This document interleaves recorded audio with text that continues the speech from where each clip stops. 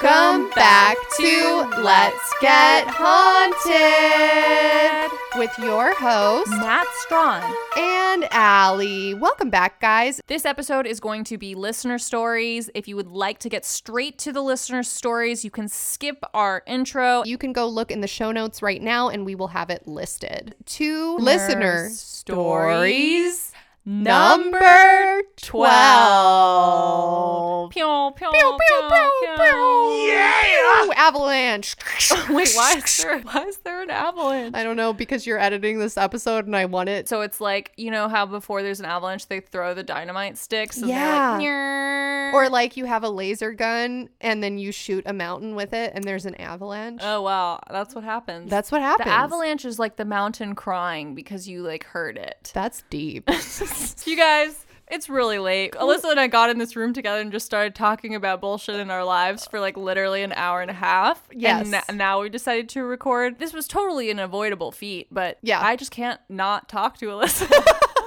Natalia and I have both had very interesting weeks that Yes. are not appropriate to No. be streamed No. right now. Here's all I'm going to say. Fuck, goddammit, fuck, shit, fuck, balls, cock, pussy, fuck my life. That's all I'm going to say. That was beautiful. Can you please publish that as like a free-form poem? I feel like it really speaks to me. We also had, well, maybe we can't talk about this. I was going to say Natalia was in here the other day. We're in our studio right now, our new studio, and something wild happened the other day in the studio. But maybe we have to wait until we no longer are in this space one day.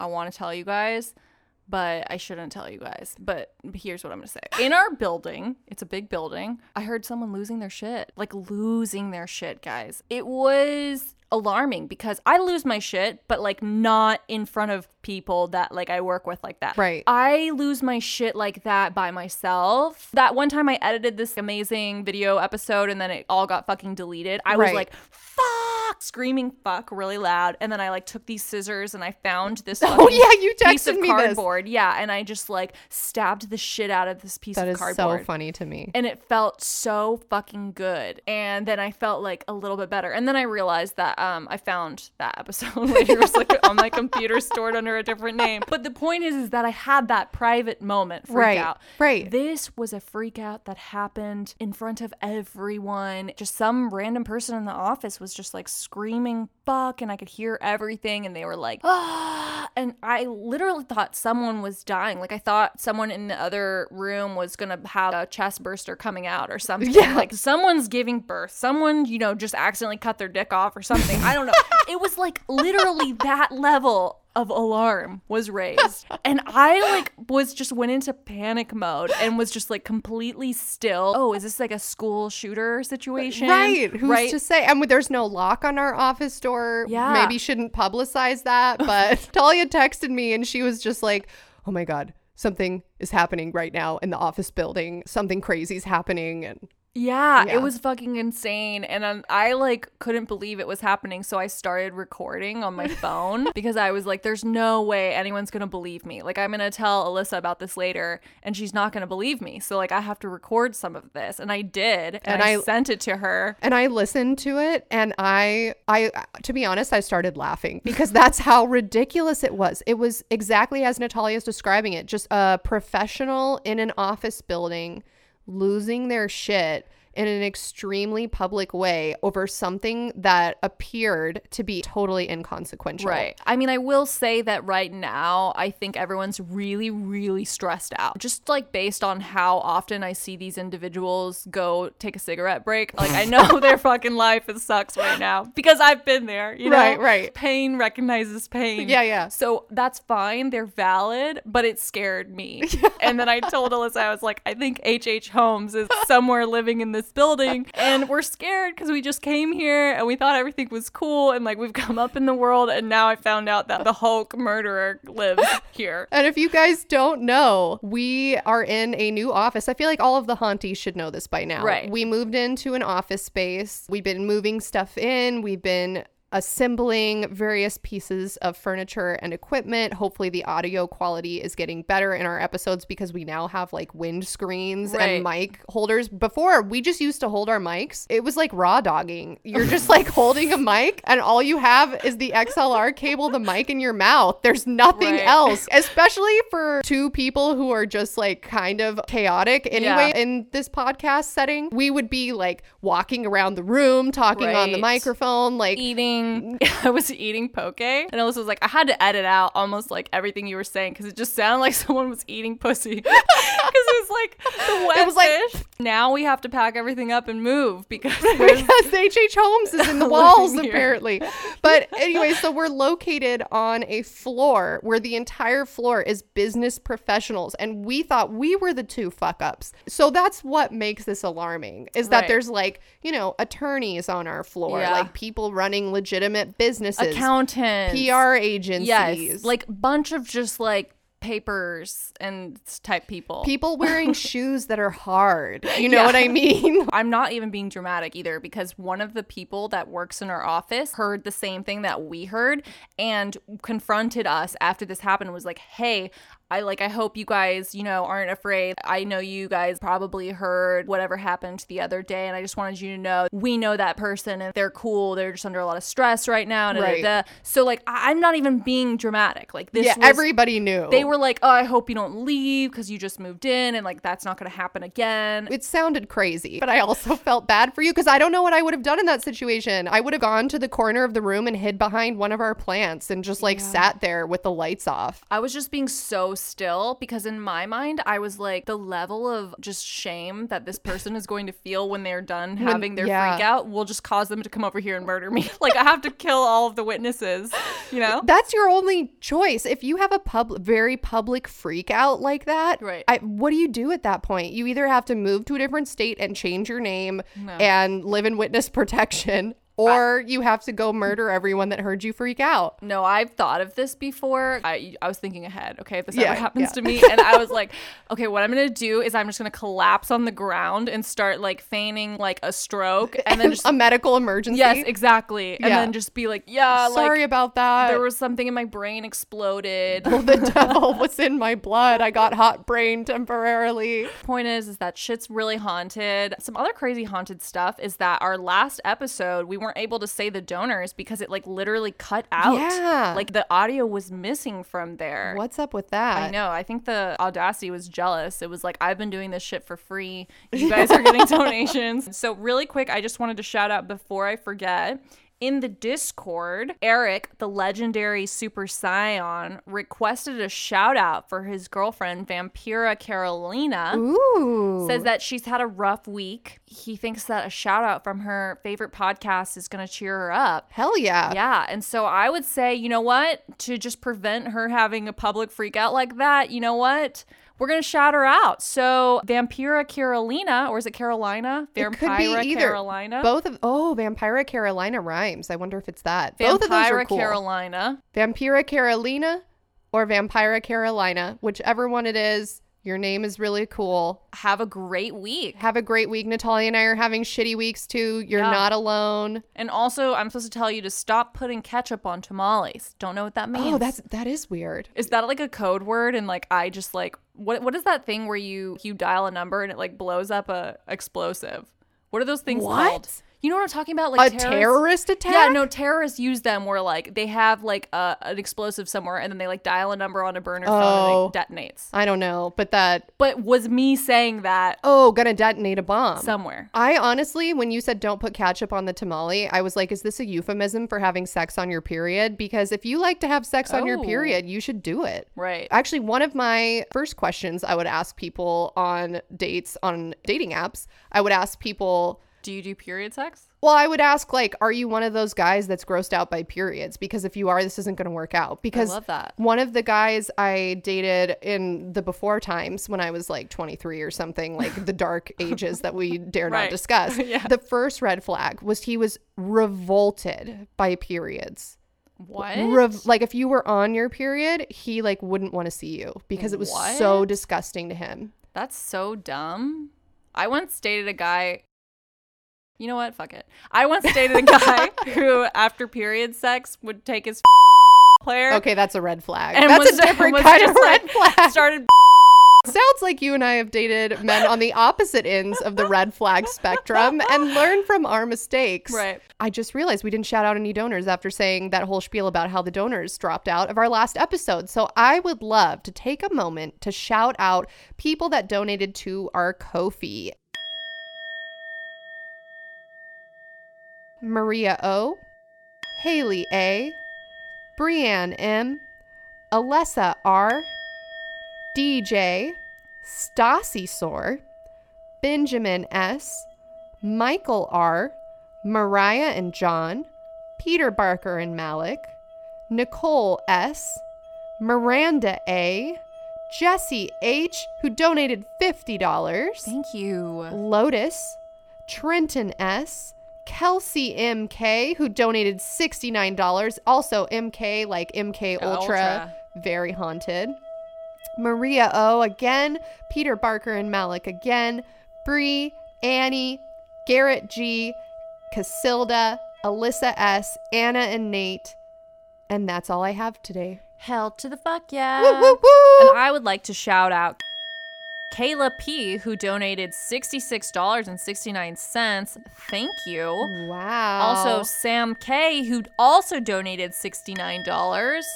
Rebecca H, Brandy B, Peter Barker, and Malik, who donated $50. Thank you guys so Wow. much. Mimi T, Danny R, Mason H, Lisa N, Benjamin S, and Mariah and John, who donated $69.69.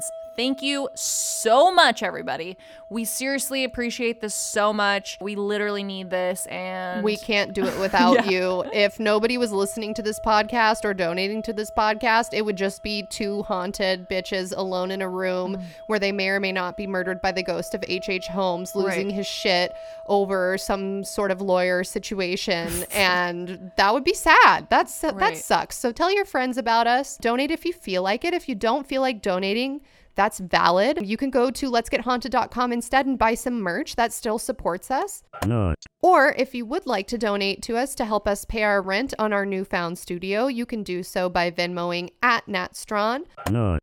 at DogMomUSA, Nut. or you can PayPal Nat at paypal.me/NatStrawn, Nut. or you can go to our Ko-fi, which is linked below in the show notes, Nut. or you can go to letsgethaunted.com. Nut. And I will say, I don't know if this made it into the intro of the last episode, but we have less than 5 haunted amulet enamel pins on the website. So you definitely need to go check that out. If you haven't already bought one, this is your sign, because we will not be remaking them. When they're gone, they're gone. right. And you guys, seriously, you're not even estimating how useful one of these haunted amulet pins are. Name a reason that you could use it. Name a purpose. If you take a picture with any of our merch and add us, we'll repost it. We don't give a shit. So I repost everything. When I was gone for a week, I felt so bad for the people that were tagging us in stories because I wasn't there. I like repost with a quickness. right. If I see something pop up on the story, immediate repost, unless it's you being like, I hate Let's Get Haunted, which luckily hasn't happened yet, because why would you waste your energy on that if you don't like us? But I didn't have service for part of my trip, so I wasn't able to do that. So if you guys tagged us in something and it didn't get reposted, that is why, and go ahead and do it again. This week, like Natalia said at the top of the show, is listener stories. That means we read your haunted experiences that you have emailed us. If while listening to this episode, your memory is jogged and you're like, wait, that happened to me. Or that reminds me of something fucking cursed and haunted that happened to me one time in Delaware, maybe New Hampshire, maybe Europe. Then what you can do is write us an email at letsgethauntedpod@gmail.com. If you in the past have emailed us at letsgethaunted@gmail.com, we did not receive it because that is not our email. And I noticed today when I was like printing out the listener stories that someone forwarded us one and was like, I just realized a year later that I sent it to letsgethaunted@gmail. Incredible. Incredible. The timing of the universe is perfect, so we got it at the perfect time. That's right. Natalia, would you like to kick us off? Yes. This First one comes from Kevandra A. Hey guys, my name's Fandra, and I love your podcast so much. It's nice to hear people rambling on about the unknown the way y'all do, because it's basically like my inner monologue. I might write in another time about my own hauntings. Anyway, here's a story I read back in like 2015 that haunts me to this day. Thought maybe you'd want to look into it or even just check it out because I know y'all like that spooky shit. You are correct. Okay, I clicked the link. Ooh, it says, I proposed to my girlfriend, but she'd been replaced. This is Reddit? This is a two-channel thread from December 2011. Well, okay, let's find out. OP says, I want someone to hear this. I seriously feel like I'm going nuts here. I recently proposed to my girlfriend. We dated for about 5 years, starting in college. I got the okay from her, and we were on the way to a happy marriage. But since I couldn't yet get the money and we were unsure when to have the wedding, we just decided to register our marriage first. So I got the marriage forms, filled out the necessary bits, and sent them to her. In the blank for her name, she wrote a name which I had never seen before. It wasn't that I had been dating her all this time without knowing her real name. I typically referred to her by a nickname, sure. But we had been in the same class in college, and we'd laughed seeing our names together on the roster. I honestly didn't know what to think, but those were the facts. I recognized my girlfriend's name as being Hanako Sato, but she wrote something completely different. We'll say Elizabeth Ijuan. It seemed like a rather obnoxious name, really. Of course I asked her about it. Huh? What's that name? What, my name? Isn't your name Hanako Sato? What are you saying? That's the exchange we had. Someone asked, do you have her as Hanako Sato in your phone book? OP said, she's on my phone under her nickname. Feeling I must have been making a ridiculous mistake this whole time, I backed off for the moment. I came to doubt my mind somewhat. Deciding to take a look back at my memories, I found some old photographs. They were pictures of me and my girlfriend together, but the girl in the photos was not the girl I had been talking to. However, it was the girl in the photos who I couldn't recall. In my memory, I had been dating the girl calling herself Elizabeth Ijuan for 5 years. Hanako Sato had vanished into thin air. I felt like I was going to throw up. Someone said, maybe show the pictures to Elizabeth. Someone said, she just took off her makeup, I bet. Someone said, did you have an accident or something? Sounds like memory loss or disassociation. OP said, oh God, would that be wise? Replying to the first. Replying to the second, he said, that doesn't explain her name changing. Replying to the third, no, I'd never hit my head or anything. I had my foot broken on a bike, sure. Someone said, does the nickname stem from Elizabeth or Hanako? Someone said, maybe she just wrote some other name than she has? Someone said, think about it. It'd be really obvious if her face changed. I can't say anything, but that's something going on with you. Tell a friend about the situation. OP says, she had a stage name of sorts for a Rakugo club. I called her a variation on that. I don't think she'd write a nickname on a marriage form. I suppose I could try to get in touch with a friend from college to ask them about the situation. Someone said, how long ago were these photos from? It helped figure out when the switch occurred. OP says, the photos were taken during our 3rd year of college, so 4 years ago. Oh, but I know there was a girl named Hanako Sato since my 1st year. She did Rakugo. I don't know what that is. Can you look that up? Yeah. She did Rakugo in a club, and I came to listen, and I thought it was neat. Since we were in the same class, we became friends and started dating. The only other recent photos I have are phone photos. I upgraded my phone about a year ago, and all of the pictures on it are of Elizabeth. Someone said, but her name and face are different? You can't explain that. So I looked up Rakugo, and according to Wikipedia, Rakugo, literally fallen words, is a form of Japanese verbal entertainment of yosei. The lone storyteller, or rakugoka, sits on a raised platform. Using only a paper fan and a small cloth as props, and without standing up from the platform in a sitting position, the Rakugo artist depicts a long and complicated, comical or sometimes sentimental story. The story always involves the dialogue of 2 or more characters. The difference between the characters is depicted only through a change in pitch, tone, and a slight turn of the head.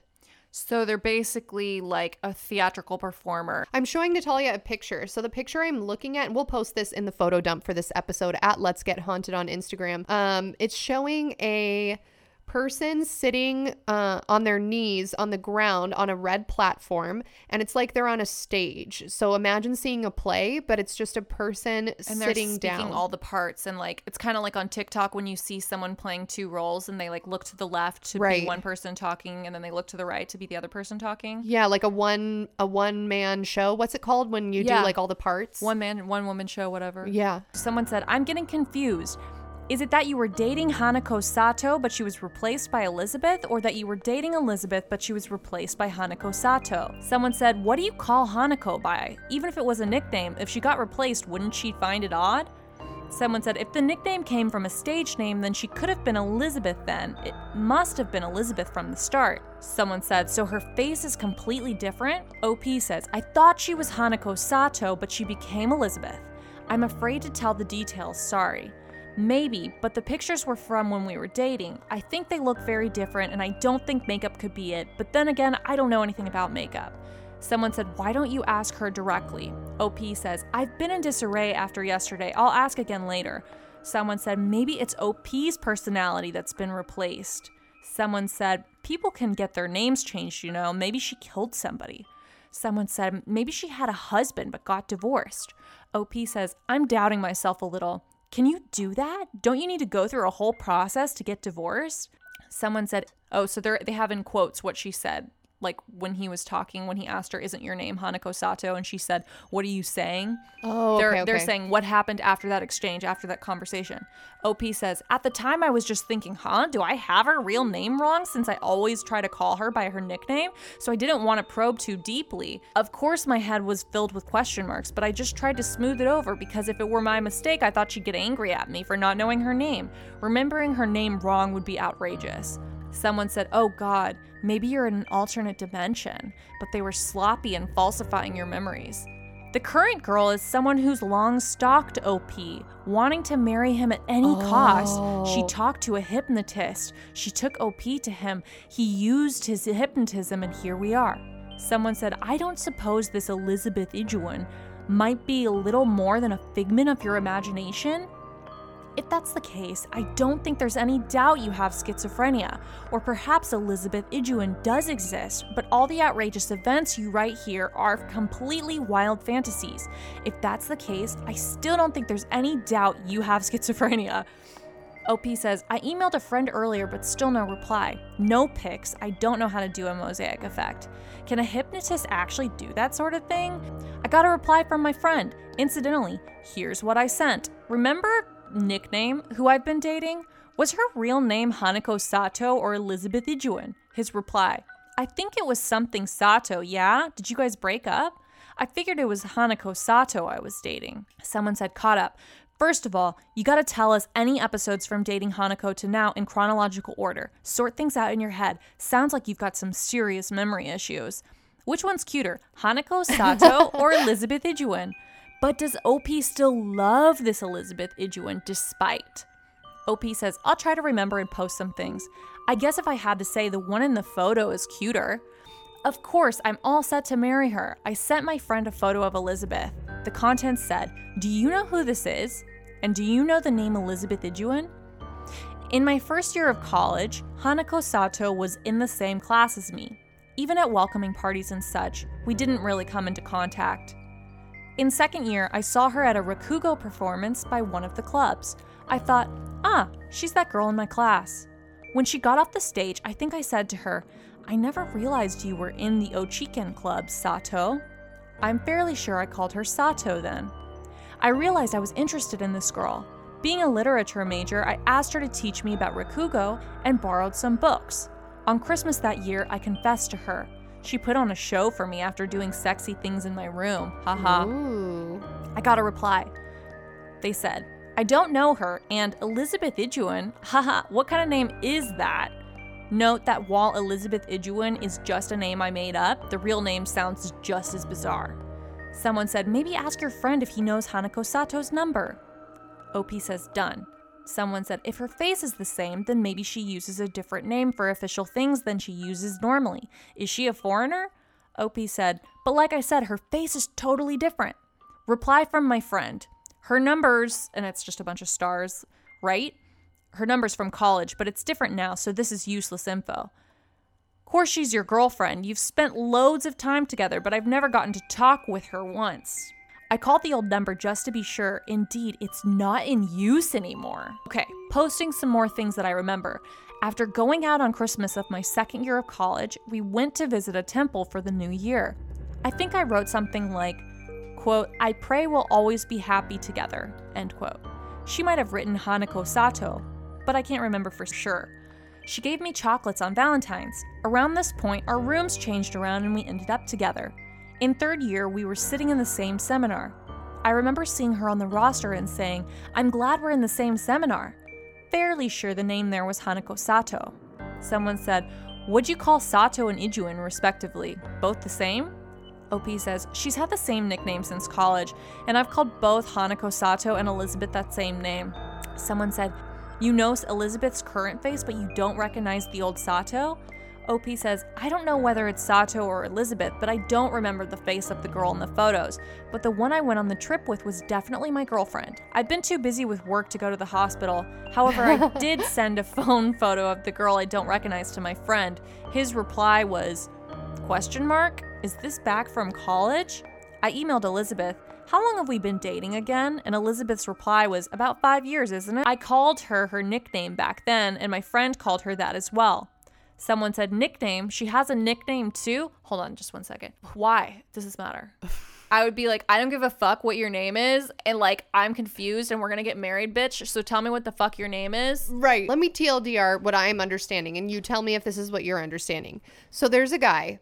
He just proposed to his girlfriend. When he proposed to his girlfriend, she went to sign her name on something like a formal document, like a marriage license or something. And she wrote a name that was different than what he thought her name was. Right. And he's like too embarrassed to ask her if that's her real name or like where that name came from. And then he went back and looked at some photos from college, and he says that the girl he was dating in college was different than this girl. And so he's like, I could have sworn that her name was Hanako and she looked different, but like I don't recognize the girl from college that's in the photo. And the girl that he's dating currently says that they've been dating for 5 years. So that eliminates them being two different people, right?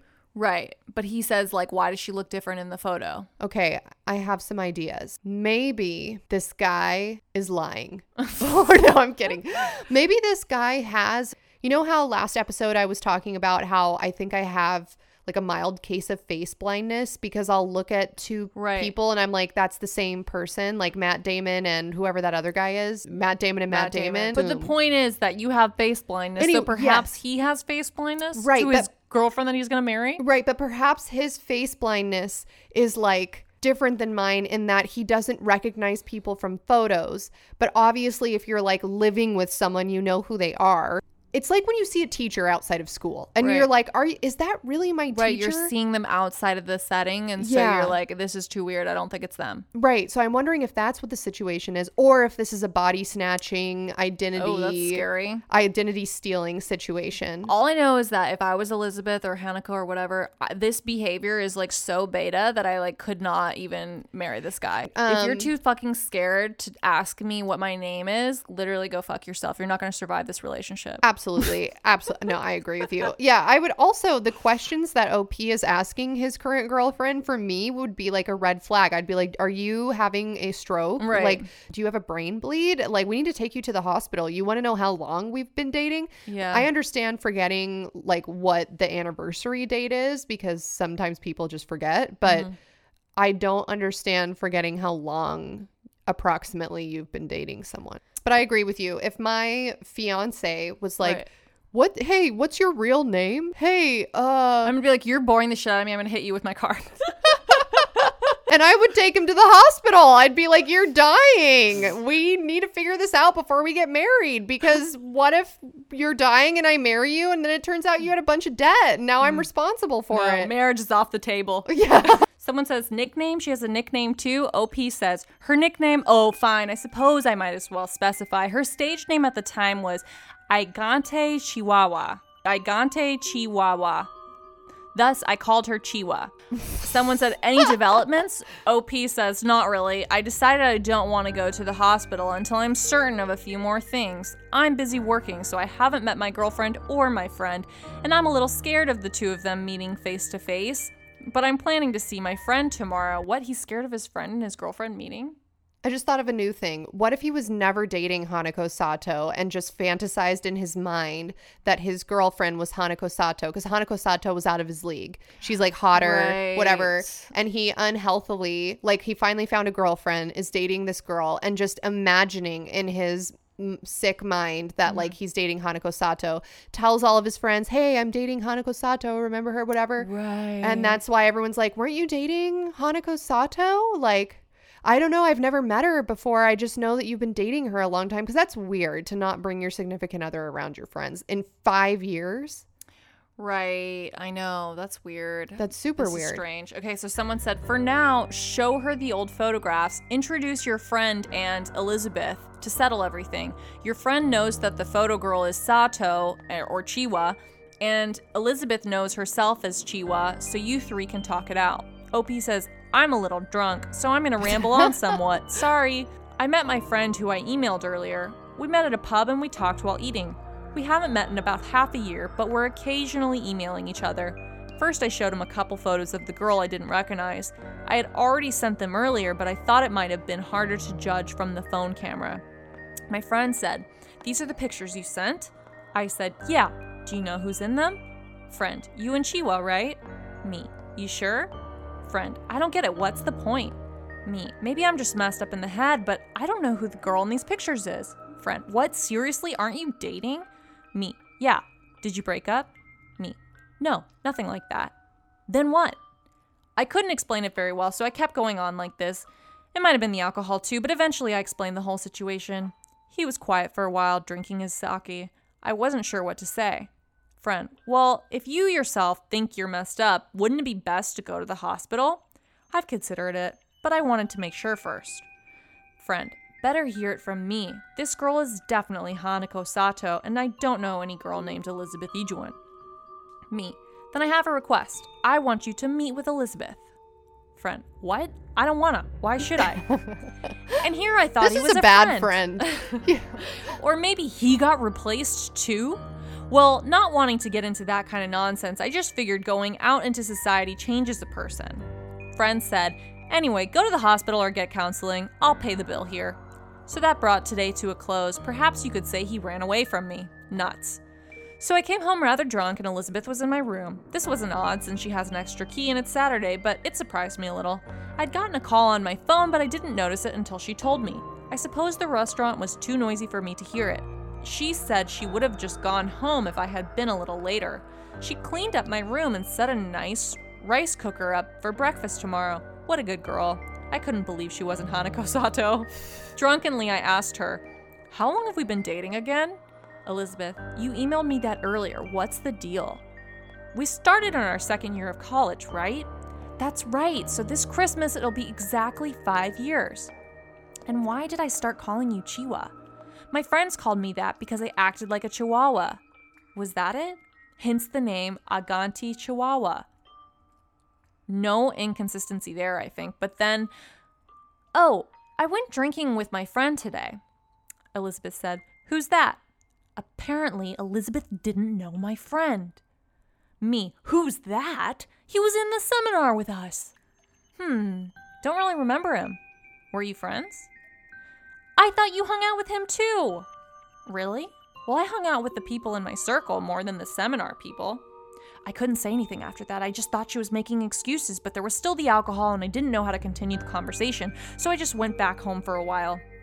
Someone said, try Googling Sato and Elizabeth. You might find some new info. This is getting eerie. OP says, I tried Googling their names earlier, but nothing useful. Same for the nickname. Actually, I'm still kind of drunk. Looking into the screens, wearing me out. I'll go to bed for today. Thanks for listening, everyone. Good evening. No progress. But I'll post since people seem to want me to post once a day. My nerves are progressing though, haha, being worn down day by day, starting to have hallucinations of Hanako Sato. I'm gonna go have dinner, ask any questions if you have them, and I'll answer them afterward. If there aren't any, I'll be done for today. Someone said, my question is, does OP still want to marry Elizabeth? Did he have feelings for Hanako or Elizabeth? Of course things may change, but I'm just asking the way it is now. Someone said, what kind of hallucinations? Someone said, what's your next objective? I think you should determine as quickly as possible if Sato and Elizabeth are the same person. Your friend is one thing, but you should go to school and ask the seminar teachers and the club members, and you should find out the truth if you search for it earnestly. And you should really, really go to the hospital if you're serious about hallucinating. OP says, I do want to marry her as long as the issue is resolved. You ask which one I had feelings for, but I didn't know the girl in the photos, so it's a matter of figuring out the situation, not a matter of feelings. I saw the girl from the pictures waving to me from a bus window. What? What? That's a hallucination. He said, I'm looking for the seminar members and such I can contact who might have our yearbook. I've considered the school, but it's hard to go not knowing any of the club members. Someone said, I think Elizabeth is doing everything purposely. OP must be under hypnosis or maybe being brainwashed. Liz said, what's that you're saying? She calmly lied because she was detecting the brainwashing is wearing off.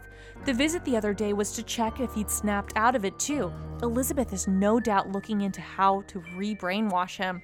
OP said, can I really be brainwashed or hypnotized without knowing about it?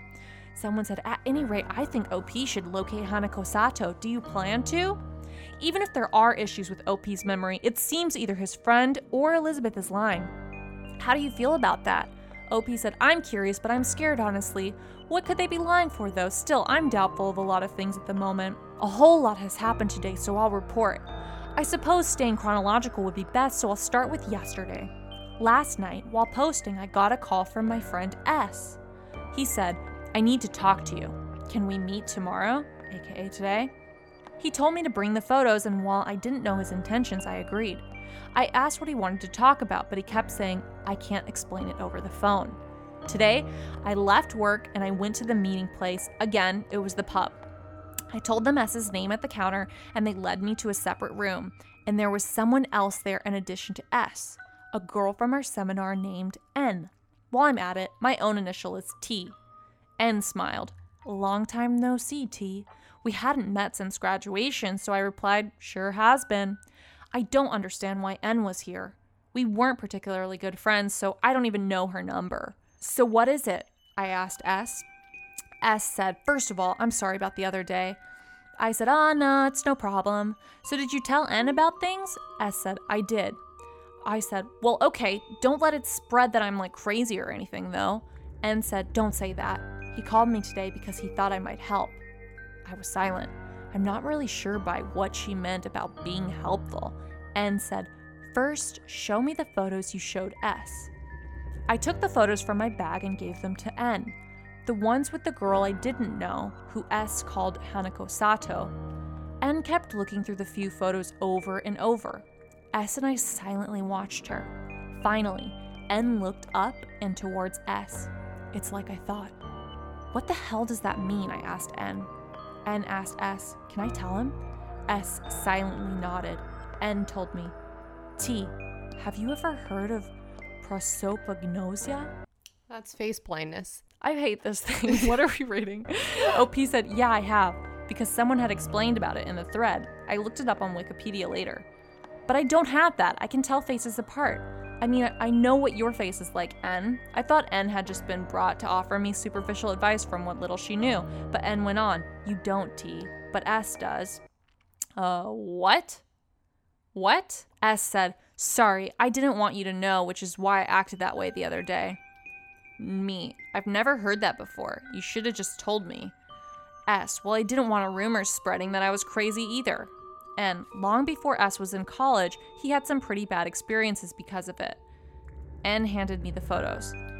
And so while S isn't able to, I can tell that the girl in these photos isn't Chiwa, it's someone else. So why did S tell me she was Chiwa? Oh, I get it. Okay. All right. Hold on. Let me chime in here. OP is talking to two of his friends. Yeah. One of the friends is the one that he had met with the other night when they were drinking together and he was showing the photos. Right, and his friend S has face blindness? Yes, but he didn't want anyone to know he has face blindness. So he was just like, oh, yeah, that's your girlfriend, right? Because he didn't understand the situation. Right. He just didn't want a rumor to start about himself. And now that the other friend is there, like, with them, he's like, hey, you just have to tell him that you were incorrect, that that's not his girlfriend. That's someone totally different. I don't know why. Maybe it's just because this is like a scary story podcast. Like, I'm on edge, even though like literally nothing interesting has happened at all. It's almost done, guys. So it better be fucking great right now. Otherwise, I'm going to freak the fuck out. Yeah. Then what's up with these photos? Why is a girl I don't know wearing that pendant I bought?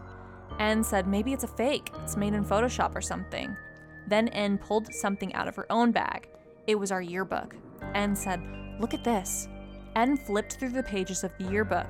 She turned to the page for our seminar and showed me there was a photo of the girl I had been calling Elizabeth. Underneath it said Hanako Sato. S, why didn't you say you didn't recognize some of Chiwa's pictures? S said, I didn't recognize the clothes, and she had different hair. Me, then who's the girl in these pictures? N, I don't know.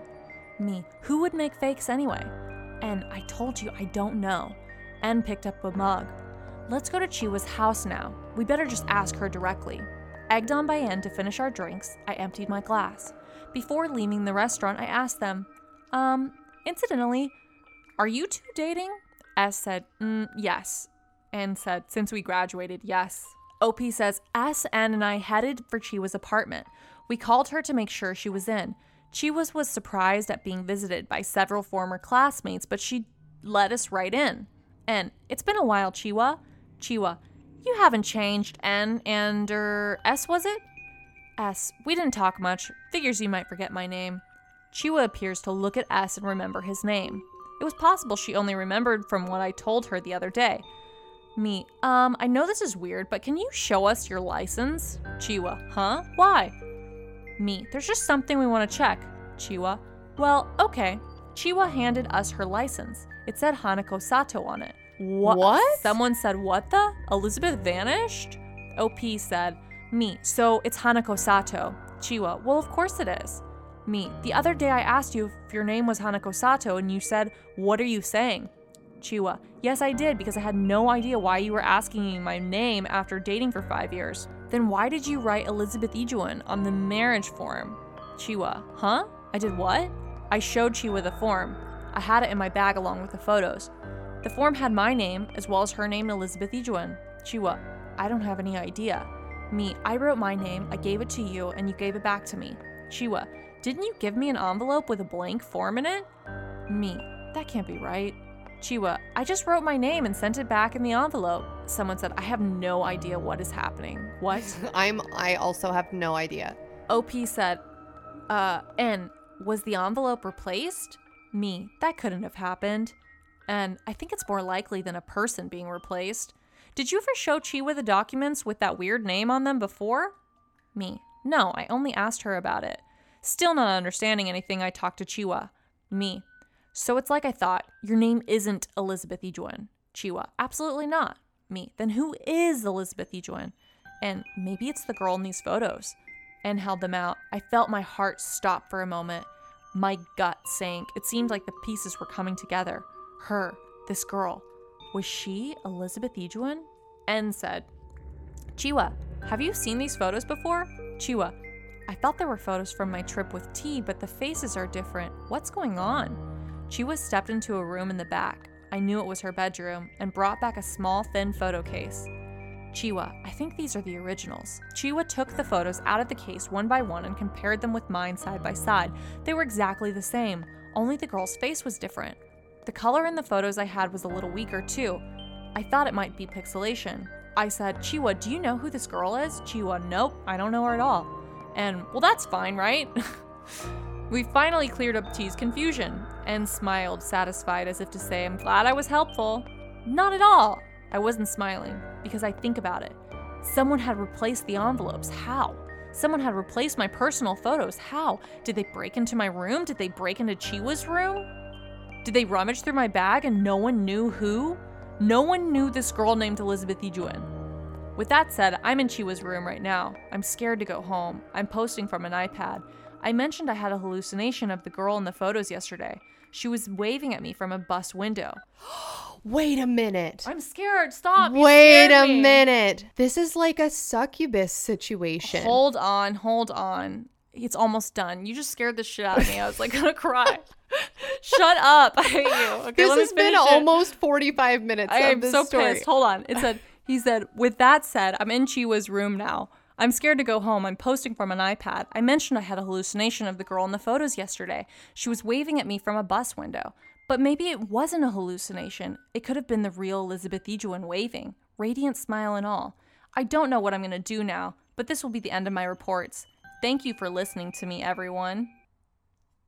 Fuck this thing. Are you fucking serious? Okay, all right. So I think if we edit did we just get rickrolled? we're at like almost 45 minutes. So if you guys are listening to this story, I think what we're going to have to do is edit this particular listener story down. I at first thought this was going to be a situation where the OP had like face blindness, or I was looking up a bunch of shit on my phone. I was like, okay, maybe derealization, where like they go through a traumatic experience and now they're just like disconnected from their life and they don't like remember certain parts of it. Or apparently there's something called agnosia, which is different from prosopagnosia, which is what face blindness is, but it's similar. But apparently it's where you don't recognize certain types of objects in addition to people. So, okay, at first I thought it was that. Now I'm like, nope. This is a succubus situation. This is like a demon that is posing as this guy's girlfriend and trying to like slowly like weasel, like it slowly is getting stronger and stronger to the point where like it comes alive and just replaces his girlfriend. That's what I think. Why does it want to get legally married and bound to him? Because maybe... Don't succubus just like want your bodily fluids? But maybe it's like a special kind of succubus that's like really into monogamy. Or like maybe... Oh my God. No, I think maybe there's a kind of demon, perhaps in Japanese mythology. I don't know. We're going to have to call Raina, our friend Raina Scully. That just marries you and like nags you and ruins your life? Or like gains personhood through attaching itself to someone, like an attachment. You know what I'm saying? Right. But like in the US, when we think of an attachment, we think of just like a demon that's like taken a liking to you and just like chills around you and maybe like tries to possess you or objects around you and like fuck with your life. But maybe this type of attachment is more literal, where it's like they go through this marriage process. And if OP had like turned in this marriage license and not questioned the name change, maybe he wouldn't be able to get rid of this demon. Okay, wait a second though. Let me just figure out if I understood this, because I feel like I'm being gaslit. This was not a good story. So you tell me. This guy, he's dating this girl for 5 years. He proposes to her, but he decides to do the marriage license first before they do the wedding. He gets out the forms and he wrote a form and sent it to her in an envelope, and then... So I think there's two different stories. She's saying that that's what happened, that what you described as happening. The girl, Chiwa, is saying, yeah, you just like gave me a blank form in an envelope and I signed it and like sent it back to you. But in his mind, he remembers giving her this like marriage license that he has with him. And like the girl wrote down Elizabeth Ejuan, and then now OP's actual girlfriend, Hanako Sato, is looking at that marriage license and she's like, that's not what you gave me. Because she's like, you gave me a blank form and I like signed it and mailed it back. That's not my name. But wasn't he at one point sitting with someone, looking at their face and realizing that he didn't recognize them? I don't know. I don't understand what happened in the story. I hate the story. I thought it was good. It just took a long time to get to the point. But that's the beauty of 2chan, 4chan, and Reddit threads. Similar, you know what it reminds me of? When I was telling you the story of Lake City Quiet Pills, and I was reading you that guy's like Reddit post history, and you were like, get to the fucking point. And I was like, no, I have to tell you this because you have to hear the background on this guy. And you were like, I don't care. Like, why are you telling me about this old man? My attention span, you guys, I just get mad because I don't think it's short. I think everyone else's attention span is super long. And if we were in the wild, I would survive because I'm like, something's fucking weird. I'm getting out. And everyone else is like, oh, let me just stay around and like figure out what's happening. This is true. This is true. I would be the person in the horror movie that's like, there's a noise coming from the basement. Like, let's go down and look at it. Right. Like, that's weird. I replaced the water heater like 3 to 5 years ago and it should be under warranty still. Let me go investigate. Yeah, exactly. Logically, this does not make sense that there's a noise coming from down there. Look, who was the listener that sent this in? It's Vandra. Vondra, thank you very much for sharing that story. I will say, I feel your pain because sometimes I'm reading like a Reddit thread and I go all the way through it and I'm like, this is so fucking cool. And then I try to show it to someone else and they like read the first sentence and they're like, this is stupid. Like, no, fuck off. I'm not saying it's stupid. I'm just saying I don't understand what happened. Okay. And was it scary? I think it's scary. I think it just took forever to get to the point. But if this is a true story and not a creepypasta, that makes sense. Because when you're living a scary situation in real life, shit takes forever to happen, right? It's not like a novel where it's like act 1, act 2, act 3. Yeah. In real life, it's like, here's 5 years of really boring shit. And then all of a sudden, like an asteroid hits my car. I get cancer. I jump off a cliff but survive. My boyfriend dies in a fire. You know what I mean? Right. Like the juicy stuff happens. Right. But in order to get to that point, like if you were reading a biography of my life, it would be like nothing, nothing, nothing, nothing, nothing. And all of a sudden it would be like, what? Right. Like just everything terrible at once. Right. Yeah. Or interesting. Everything terrible and interesting all happens at once. That's true. What a beautiful way to look at it. All right. Let's do a palate cleanser, Natalia. Let's do something that maybe has a more linear feel to it. Yeah, I can't concentrate that hard again, ever. You did a good job. I commend you. You really read that with a lot of feeling and gusto. You captured my attention. Okay. This one comes from listener Sawyer. Hi, Nat and Allie. I love the podcast. I listen to it when I go for my walks in the morning, and I've recently joined the Discord, so some of these stories will also be in there. Shout out to the Discord. Hell yeah. I've been a skeptic for most of my life, but I love the stories associated with hauntings and spooky stuff. I'd say now I'm more open about the supernatural, but still skeptic leaning. That being said, here are some haunted experiences of mine. First of all, I was born the day before Halloween. I think it would be illegal for me to not be haunted. So my roommate has a service dog. When they're home, he's off duty and we can hang out with him and pet him and stuff. He's very cute and sweet, and of course he's trained really well. He never barks or anything.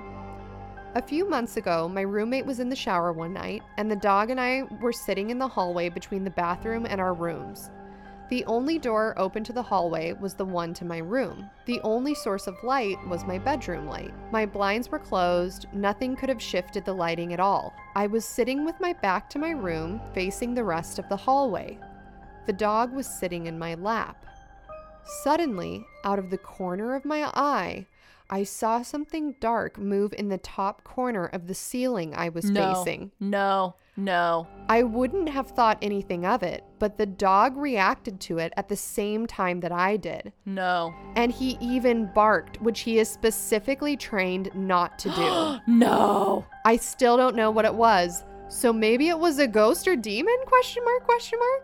I was on a FaceTime call last week with my friends who are sisters.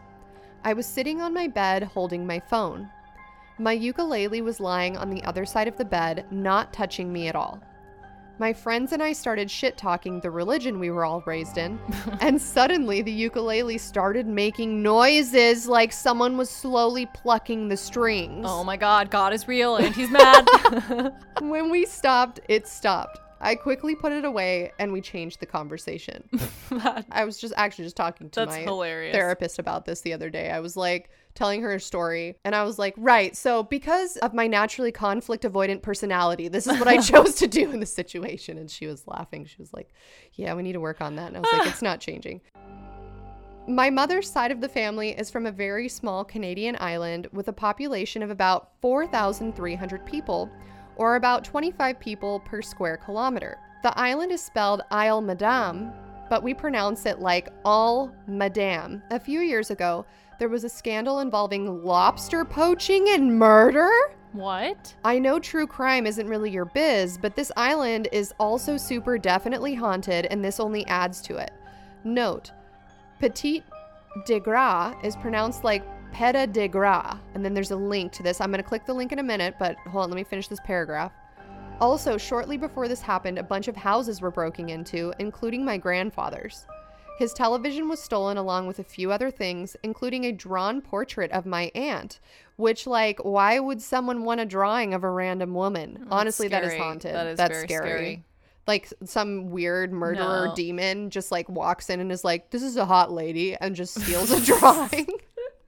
That's fucking haunted. Also, the houses there are old as fuck, and there's no way they're not haunted. If I have any pics, I will send them in a separate email. My family visits for several weeks every year, so I know the area well.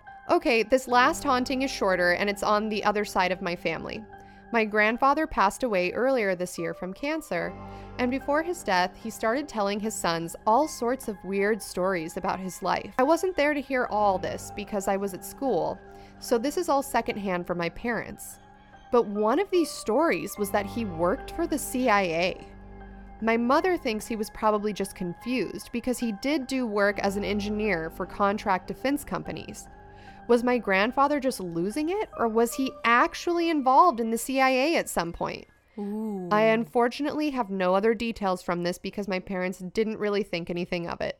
Thanks for reading this far, Sawyer. First of all, love that for your parents, that they're just like, I don't know, he said he worked for the CIA, he's dying, like, who cares? I wonder if he worked for the CIA. No, that's like my mom. You know the meme where it's like, you're like, we want ice cream, and she's like, we've got ice cream at home, and then it's like some bullshit that's not ice cream. Oh, so it's like, I work for the CIA. Right. No, we have the CIA at home. Yeah, and it's like exactly. you on a computer stalking your ex-boyfriend. Right, like it turns into you worked at the CIA. Right. Yeah. Okay, so this is the link about the lobster murder. It's a BuzzFeed article by Peter Andre Smith entitled, 2 years ago, in a small Nova Scotian village, a local troublemaker and lobster thief went missing, and 3 lobstermen eventually confessed to his vicious murder. What? Why would they confess? Had this trickster finally gotten what was coming to him? Or was the real story, and what it said about its community, something much more tragic? Okay, first of all, that's a terrible title for an article. Right. I thought you can't poach lobster, that you just like are allowed to take them.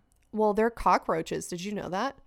That lobsters are actually related to cockroaches. It's fucking disgusting. And that originally, when like the colonies were being established in the US, lobsters were for poor people because they're cockroaches. They're Right. sea-dwelling cockroaches. Yeah, it looks gross. It looks really bad. Why the fuck do people eat that shit? Like, they just put the whole fucking carcass on their plate, and then they're like, yeah, I like the brain, it tastes good. And I'm like, you're a fucking scary ass person right now, and we're just all acting like this is normal. Right.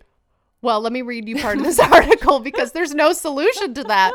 So, according to this article, quote, on the morning of June 1st, 2013, Vinard Sampson motored across the mouth of Petit de Gras Harbor in a small fishing boat.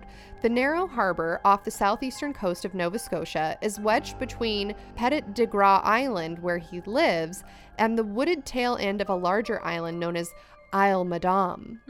By 6:30 a.m., he'd pulled one line of lobster traps and glided past a green navigational buoy. The North Atlantic, known for its rough winds and heavy swell. This is like sexual. Yeah. I'm going to skip that. I'm not in a sexual mood. I'm in a haunted mood. Let me skip to when it gets haunted. Okay. Vinard circled the damaged boat 3 times and discovered a floating gas tank and some green rope tangled around an anchor. The skiff's outboard motor was missing, and its bowline, the rope that ties to the front of a boat, was apparently cut. Vinard, a short man with a laborer's physique, who often speaks in an excitable squawk. Again, this is turning into sexual. Yeah, excitable squawks. Like excitable squawks and a laborer's physique. This is a romance novel. Are Anyway, people just trolling us today with these stories? I can do this. Just summarize it. Okay. All right, there's this guy, Vinard. He's right. in the ocean, Yeah. circling around. Okay. Comes upon a boat. The boat is unoccupied. He's like, that's sketch. Right. He has a laborer's physique. He calls the Canadian Coast Guard using his radio. Okay. He has like a GPS thing with him. It's not working. He can't give his coordinates. Okay. He has a laborer's physique. He decides the only thing that makes sense for some reason Is to get his cock out. is to get out his lobster trap. And he's like, here's the deal. I don't have GPS. The only thing that makes sense is to drop my lobster trap because this will mark the spot that this boat is at. Right. Now, why is the boat not a good landmark? Right, yeah, that's what I'm missing. I don't know, but I'm summarizing this on the fly, so maybe I'm missing something. All mariners are requested to be on the lookout and report any sightings of a man overboard because the Coast Guard, who has been alerted, Yeah. is like, whoops, there's an abandoned boat, nobody's there. That's sketch. You're right. There must be someone in the water. Exactly. So they send out something over the radio. Everybody knows about it. Everyone's on the lookout. Vinard, the man with the laborer's physique, he's like, I dropped my load in the ocean so that people could find this mystery. I've done my due diligence. Right. He goes back to the fisherman's wharf. Right. With a bunch of semen. Yes. And he's like, here's my big boat. I'm done with it. Right. And he gives it to his coworker, who's also a lobsterman. In 50 years of fishing, apparently neither of these lobstermen had ever encountered such a puzzling situation. So they're, trying to figure out what happened. They figure out who the owner of that boat is because they realize they apparently remember suddenly that the guy who owns this boat is Philip Bowser. Bowser is a nickname. And the name of the boat is the Midnight Slider, which again, what? That is the title of a romance novel. The Midnight Slider? Yes. He slides in at midnight. Yeah, no, I got that. And he's gone when the sun rises. He was a 43-year-old bull-necked man and going soft around the waist. Wait, are you serious? Yes. Okay, and he didn't have a license to go lobster fishing. So people were like, hey, this guy is taking our lobsters and not paying the necessary permits. Right. And that's not okay. We're all paying the necessary permits. Why is this guy that's going soft around his dick, why is he allowed to do this? And apparently he would do it late at night under the glow of the moon. Right. And he had a blonde Labrador that would go with him. Oh, wow. Why they wouldn't just say a golden Labrador, I don't know. It's a blonde. Perhaps this is all an innuendo and it was a blonde woman Right. who's like very loyal. Like a Labrador. Yeah. So later that morning, a ball cap washes ashore and a pair of boots. And they're like, wow, this must be Philip Bowser. Right. Because it's the only thing that makes sense. The Royal Canadian Mounted Police, they're investigating. They're going in. They're looking at this lobster trap. They're looking at the boat, the Midnight Slider. Right. They're looking at the evidence that has presented itself to them. And they are like, you know what? There's been an altercation here. So 5 days later, Mounties on horses come into the fisherman's wharf and they end up arresting the entire crew of a boat called the Twin Maggies, which seems like a euphemism for tits. And one deckhand later confesses to shooting the guy, but was it under pressure? Was it not under pressure? We may never know. And another member of the crew later claims that they drowned him while he was still in his boat. So they like pushed his head under the water and drowned him and then threw his body overboard because they wanted to make sure he died. Ruthless. Right. So then this is obviously a wild story, hits the presses, and it's been dubbed Murder for Lobster instead of Murder for Hire. And this is normally like a very quiet, tranquil fishing village. It hadn't had a murder in over 20 years. And so this like goes viral. Right. Okay. Everyone's freaking out. Everyone's like, what the fuck? And all these stories about how shitty this Philip Bowser guy start, becoming known. So people are like, first of all, he didn't pay his permits. Second of all, he did midnight sliding in the night with my blonde wife. Third of all, he would steal people's lobster traps. So people would throw their traps down and then he would midnight slide in and he would take their traps. Okay. So everyone's like, who gives a fuck? We don't care. It's free my man, whoever the names of these crewmen are. And then people are divided. The town is divided. Okay. Half the people are like, who cares if he has a criminal history? You don't deserve to die just because you're a scammer and steal people's lobsters. And the other half is like, fuck you. We're a small town and we like lobsters. Okay. Now,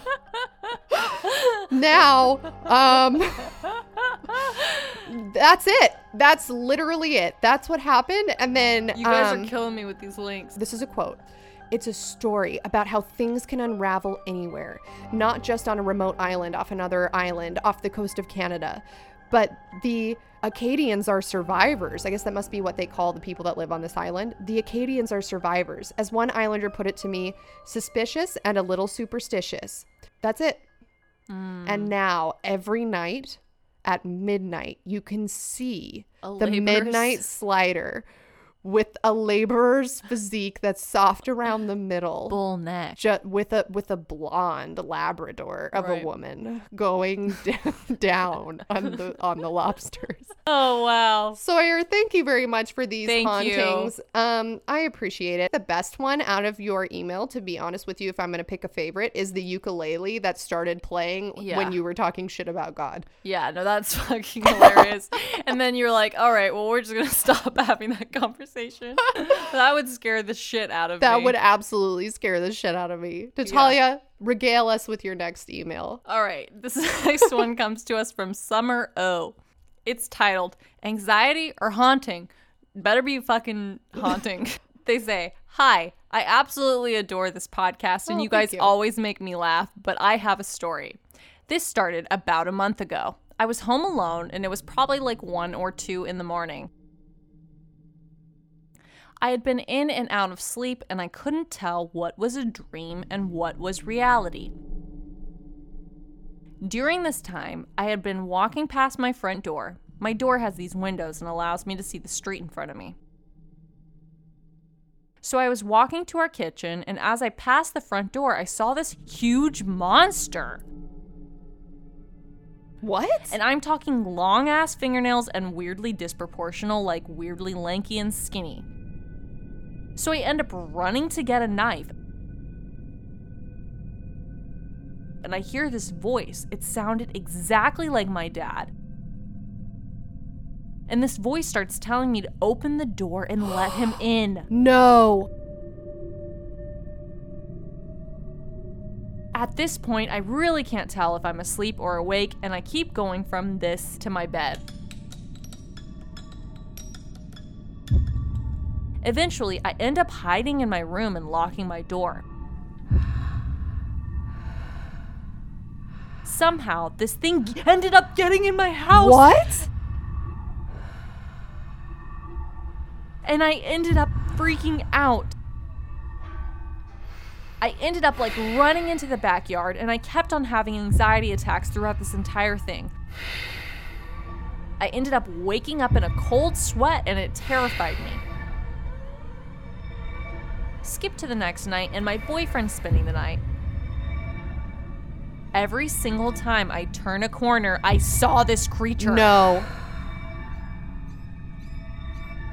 I started to hear voices that would tell me to let it in, and it would really freak me out. Later into the night, I was leaving a room and I had just turned off the light. Immediately, I heard the nails on the ground and I started to run. It really scared the shit out of me. I still will randomly see this thing out in the corner of my eye, and I immediately have to get out of the space I'm in. So I really don't know what's happening, and it really freaks me out. But yeah, I have anxiety, and it could just be that. But I was listening to your podcast, and I realized that maybe other people have to deal with it. Thanks so much, Summer. I fucking hate to be the bearer of bad news. That's a demon. That's horrible. That's either a demon or a cryptid, or...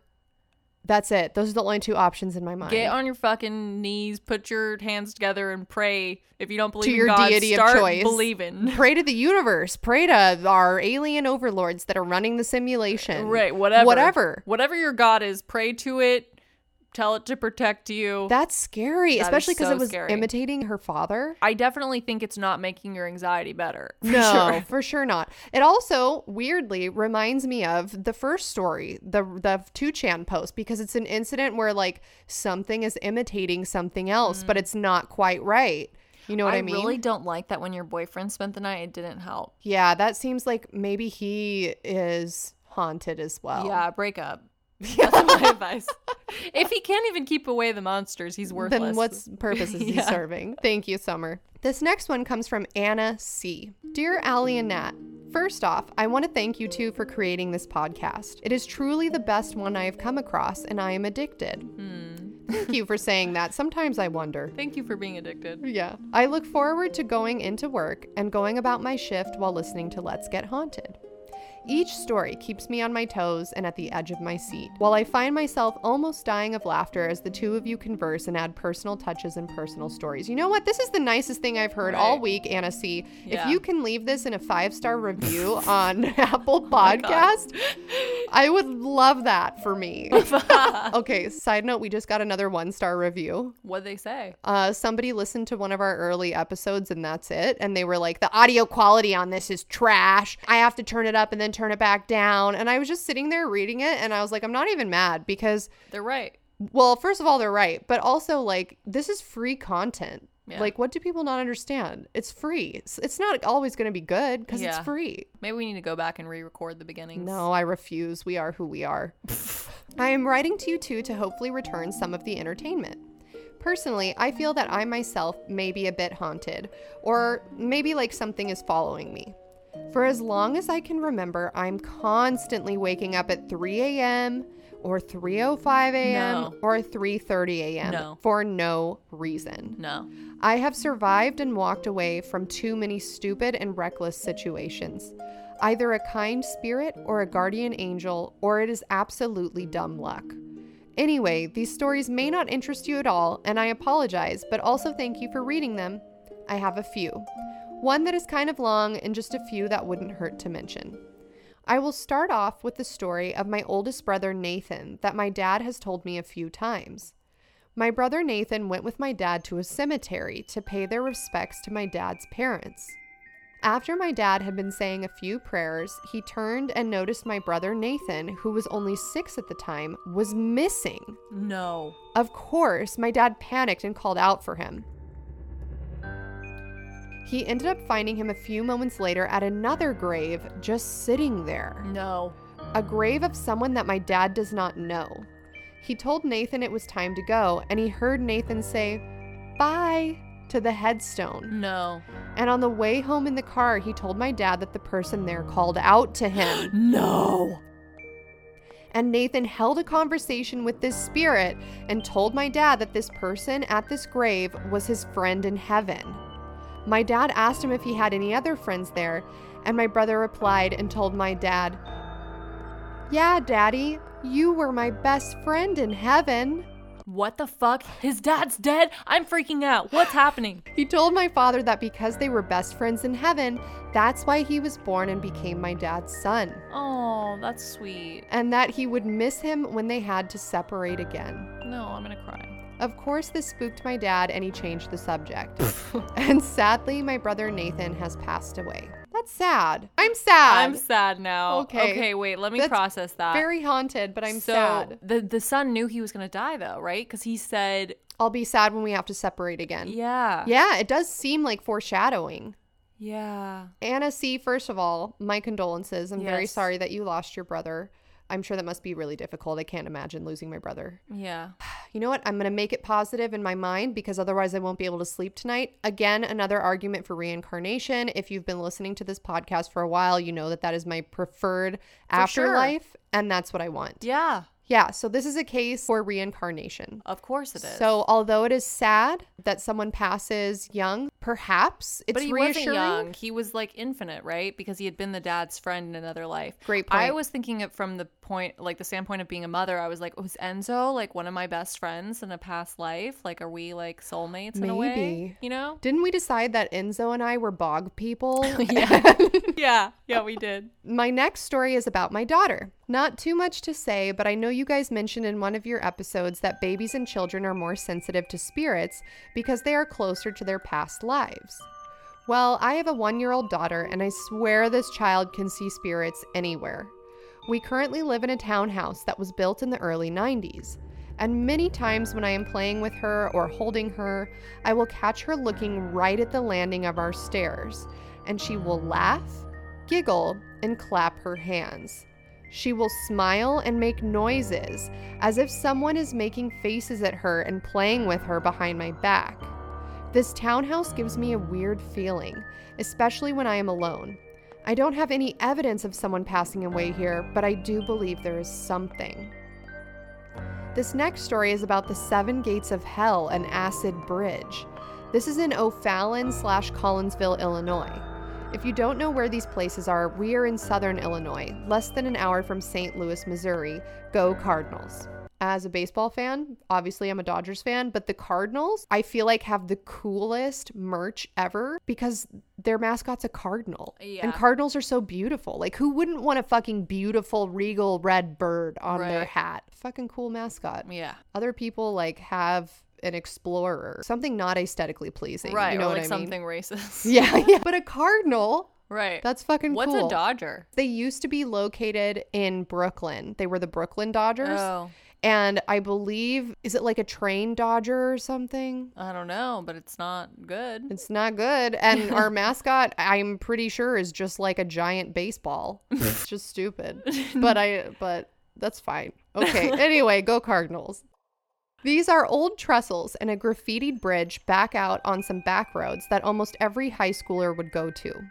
I know some paranormal group did some research on the 7 gates and went to see if they could contact spirits. They weren't very memorable, so I'm not sure who. The stories I have heard about the 7 gates is that you must start your trip through the first gate at exactly midnight. You have to drive from gate 1 to the last. Some of the trestles have tombstones on top. I would tell you what they say or what year they're from, but I'll be very honest, each attempt I have made to go up to one, I have chickened out because I felt a very negative energy hit me the moment I stepped out of the car. As you drive through each gate, there is a story for a few of them. I cannot remember which story goes to which gate, but I know that a few were apparently used for hanging people. And after you drive through them, if you look behind you, you will see the bodies hanging from a rope. No. We need to do an episode on this, Natalia. This is like haunted and look cursed. at these things. Okay, we're going to post these pictures to our Instagram at Let's Get Haunted. Another gate, a woman threw herself onto the tracks as a train was coming because the love of her life rejected her. At another gate, if you have even made it that far or found it, the hellhounds chase you until you reach the next gate. And I'll mention that most of these are a few miles apart. You guys, our room is like crackling and like noises are happening around us. I would definitely get attacked by those dogs because I cannot run a mile fast right now. And remember, hellhounds are supposed to be at crossroads. So like it kind of makes sense because that thing Natalia is showing me right now shows like a train trestle. Yeah. Like creating a tunnel going over this road that you drive down. So that creates a crossroad. This checks out is what I'm saying. And hopefully you are the only one attempting to drive through these gates because only one vehicle will fit through at a time, which leads to a story of another gate. Supposedly some teenagers were driving through the gates one night while drinking and they were not paying attention. Well, as they went through one gate, another car was attempting to go through as well, and they collided and all the passengers died. That's haunted. Yeah, that's like legit haunted. Acid Bridge is one of these gates. I believe it may be the last gate. It is believed that in the 1970s, that was a popular place for teenagers to go out to and trip on acid. Well, one teenager apparently fell over the side of the bridge, which is a long drop, over 10 feet, and died. Oh my God. Now, if you go through every gate, you are supposed to see a ghost car at the end. What the hell? The ghost car is supposed to chase you, and you best get away, or you well may just end up a ghost yourself. What? This is haunted. There's like no part of this process that's redeeming. So why would you go do through it? I'm just for the thrill. Yeah. Because we're stupid. I might do it. Some years ago, they closed off 2 of the gates. They are barricaded with blocks of concrete, I think. About 3 years ago, my friend and I decided to attempt this spooky challenge because there is nothing else to do in Southern Illinois if you aren't old enough to get into a bar. See, I fuck with this. This is me going into a basement in a horror movie. We went from gate 1 and on to the next and the next. As we were approaching the last gate, we assumed we wouldn't see the ghost car because we were unable to go through 2 of the gates, although we did drive past them. However, as we were coming closer and closer, we all had this unsettling feeling, and we tried to shrug it off, but it got stronger.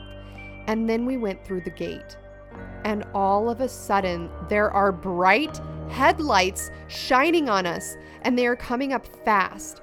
At first, we assumed it was a cop telling us to get lost and stop hanging out at these gates, but no lights came on. We started getting really nervous now because we don't recall passing any other cars. Shoot them. Then my friend Eli screams and says, "It's the ghost car. We're gonna die. Hit the gas, Lisa." We all screamed and Lisa had the pedal to the floorboard. And as we reached the highway at the end of the road, the lights disappeared. What the fuck? We were in awe because what was that and who and where did they/it go? Was it really the ghost car? We went back through the last few gates hoping to see it again or figure out what it was, but nothing happened this time. And we decided to call it a night and probably consider ourselves lucky. And since then, I have not attempted to go through the gates again. Fuck. See, this is why This is a good email. I want a concealed carry license Yeah. for instances like that. Natalia's crying, you guys. She has tears in her eyes. Her eyes are moist. At the bottom, I have copied a link to a YouTube video about the 7 gates. I figured if it interested you ladies, I'd allow you two to have the fun of looking more into it. Amazing. Thank you so much for Yeah. your time, and thank you for making your amazing podcast. Please don't stop making episodes, and please stay the hilarious and down-to-earth and entertaining haunted chicks you are. Much love and stay haunted, Annie C. P.S. I have another story, however, I have no proof of any kind, and I'm weary about it. All information is from another source. It involves a missing man who I believe to have been murdered. What? Girl, write in another email. Wait, that was the end of the email? Yes, a cliffhanger if I've ever heard one. What? You may say she dropped us off a trestle Right. at the end there. That was a great story. That was great. We need to do an episode on that. Yeah. I love that kind of Me haunted too. shit. Urban legends. Yes. So fun. This one comes to us from Xana S. Hello, Allie and Nat. I have been listening to the podcast for quite some time now, and I'm absolutely in love with it. I think you both are hilarious, and I enjoy the topics you guys discuss. I love the fact that you include your listeners on the podcast through listener stories. Woo woo. My family and I have had multiple cases of paranormal experiences, and I want to share my personal favorite experience. My mom and I used to work at a coffee shop / art studio in a building that was over 100 years old. Automatically and was a grain haunted. mill. Yeah. Automatic haunting. My mom worked at the coffee shop while I worked at the art studio. My mom would occasionally work the morning shift alone. Sometimes the bell hung above the door to alert when the customer had arrived, would randomly ring and no one was there. Haunted. Another time, my mom and I were closing late in the evening and all of the customers had left at this point. She had asked me to grab her purse off the table and hand it to her. She was in the kitchen with her back turned towards me. I swung her purse over my shoulder and made a few steps when I felt this weight or tug on my shoulder. I jumped, screamed, and threw the purse to the ground. I turned around and found that no one was there. Fuck. And not a chair or anything to get caught on. It felt as though I was being robbed. When I share my story with my coworkers, a few of them had mentioned experiences of their own. I later found out that there's a young boy and an old woman that have been seen. If old women are so haunted, so are young boys. It is possible that the young boy was pulling a prank on me that one night and tugged on the purse to get my attention. Since then, we've had paranormal investigators come back to the building, which concluded that there were spirits. Anyway, I hope you enjoyed my story. Thank you so much for everything you do. Sincerely, Xana. Something about people working like during closing time in shops and like scary shit happening to them just makes me really scared. Working in retail is like really haunted because I did very it. haunted. Yeah, me too. And then to just add that like A ghost. a ghost is there, it's like I'm not getting paid enough for this shit. Fuck Exactly. this. I used to work at a golf course. I've talked about this before. It was very haunted, mostly because of old drunk men. However, one night I was working a night shift after the golf course had closed because we needed to do something in the bar and grill. I don't even remember what it was. Keep in mind, I was like 17, 18 and they had me closing by myself. I don't even know what I was doing, cleaning out Right. freezers. Right. And I was supposed to call my manager when I was leaving so that he would know that like I hadn't been murdered. And so I closed up and I'm calling my manager and he doesn't fucking answer. And I'm leaving this voicemail and I'm like, hey, I don't even remember what his name was. Something stupid, like Todd. And I was like, hey, Todd, like, it's me. Just letting you know I'm like locking up the bar and grill. And as I'm leaving a fucking voicemail, I hear something like walking towards me. It's pitch black. There's no lights on a golf course at night. None at all. So what'd you do? I'm on the phone and I'm like, so I'm closing up. And then it's just like me running and I'm like, so I'm closing up and I'll be back for my shift tomorrow. Just wanted to let you know I'm fine. Everything's good. Like everything I did, I punched out. Okay, bye. And I just like hang up and I just ran to my fucking truck and I left. Smart move, honestly. Sorry if I blew out headphone users' eardrums. Alyssa was like pantomiming being on the phone and running, and it was really great, honestly. Thank you. I'm glad. You know what? One of these days we're going to bring back our video episodes and you guys can see us at midnight looking at each other in a dark room where there may be a crazy man ready to attack us. Yeah, shit's just like gets worse for us all the time, doesn't it? Okay, this next episode comes from Sarah S.W. Wait, I don't get to read one? Wait, was that my episode? Yeah. No, that was your episode. You just told a story about that person. What? You told a story about someone closing up. I thought your story was the story. Okay, no, you continue. You're right. Oh, yeah. No, sorry. I just like, sometimes, you're listening to these listener stories and you're like, this is haunted and it reminds me of this other thing. Hey, I'm a listener and I was listening. So that was a listener story. Okay, wait. Can I say one more thing that email reminded me about? It's short. Sure. One of my favorite radio rental episodes is also about a girl who's closing up at like a Blockbuster type store at night. And she is closing up and she runs into a guy in one of the aisles, and it was in the adult movie aisle. So she's like, oh, this guy's acting weird, but maybe that's why, because like he is renting porn and like that fucking sucks. Like in pre-internet days, right? Right. It's too embarrassing. It's very embarrassing. But the guy is dressed really weird. He's like dressed in this bright red getup, like a stereotypical cartoon devil. Did you listen to this episode? I did, yes. She then like is closing up the store with her coworker. The guy never leaves. So she's like, oh, I need to go find him and tell him we're closing up. And she goes to find him and he's not fucking there. And then she looks on the security tapes and he's not on the security tapes, and you can see exactly where he was supposed to be standing, and he wasn't. And she walks by that area and there's nobody there. Right. And she can see herself on the tapes doing what she was doing, talking to someone who's not there on the tapes. And the guy was dressed, I have the chills. I know. He was dressed in head to toe in like a red tuxedo. This is scary. I'm dying. This one comes to us from Sarah S.W. Hi, Allie and Nat. I've been listening to your podcast the past few days to pass time at work, and hearing you react to listener stories inspired me to write to you with a few stories of my own. I have been experiencing sleep paralysis ever since I was a child, and at different times it's much more common than others, leading me to believe it has something to do with my environment. I could go on about this forever, but I thought I would include the most prominent stories to save time. First bullet point. In my childhood home, I would experience sleep paralysis once every few months, and it was usually the same. I would open my eyes to see a hand reaching through my open door. No. Sometimes holding onto the door frame, sometimes grabbing at something in the air. No. And sometimes just waving to me slowly. No, I'm gonna cry. There were times when it wasn't just the hand, and another hand would reach out and grab onto the door frame as well. As the face of whatever was attached to the hands came around the corner, I would finally wake up. The scariest times were when the hands would grab onto the door frame and a leg would appear, as though whatever owned those limbs was about to enter the room. As the floor creaked under the leg, I would wake up. That's the scariest shit I've ever heard. Yeah, I'm like, I can't do this anymore. I have to quit this podcast. Second bullet point. In my college dorm, I only ever experienced sleep paralysis twice. Both times were the same.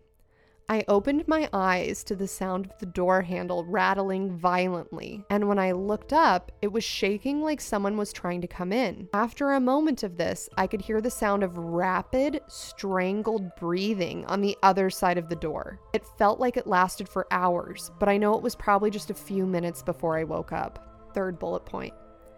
In the apartment I share with my husband, we have both experienced sleep paralysis on a regular basis. at least once a month since we moved in about 16 months ago, sometimes more. My husband's experiences are usually the same. He wakes up feeling an overwhelming presence, not in our room, but in our living room. No. And it causes him to panic because he doesn't want it to enter our bedroom. I usually gently wake him when I hear him hyperventilating. My experiences have been varied. I once awoke to a man with pale white skin crouching at the end of our bed. Oh my God, I can't do this story anymore. His large black eyes bulging and leaking something onto the floor. I can't do this story anymore, Alyssa. As soon as his hands pressed into the foot of the bed, my husband woke me up because I was breathing heavily. Several times I have awoken to see an owl with huge eyes just outside my window, just staring at me. It entered the room by floating through the window, sat on my chest, and said in a creepy voice, No.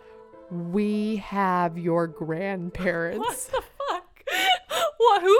What the fuck? A few times I've woken up to see my cat sitting in the window, illuminated by the moon, and she stares at the closet across the room as it slowly opens. Once it slowly opened, a crack then blew suddenly open, slamming against the desk beside it, which woke me up.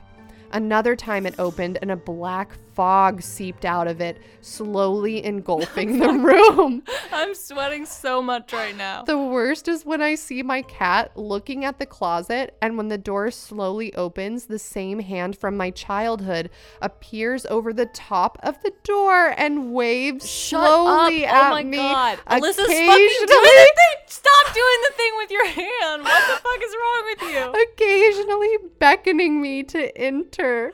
Something to note is in my first apartment and the house we rented with friends before settling in this apartment, I didn't experience sleep paralysis at all. It was a great 2.5 years. But in my childhood home, a woman did die of cancer a few years before we moved in. My university was old and in a small town in central Ohio, so I can only imagine the haunted part there. I have no idea what could have happened in the apartment I live in now, but it had to have been pretty terrible. Though I've been told sleep paralysis involving owls can sometimes point to alien involvement, which is an entirely different conversation. Based on how often my husband and I have been having these experiences, he's a skeptic, though, so I guess whatever's in there will kill him first.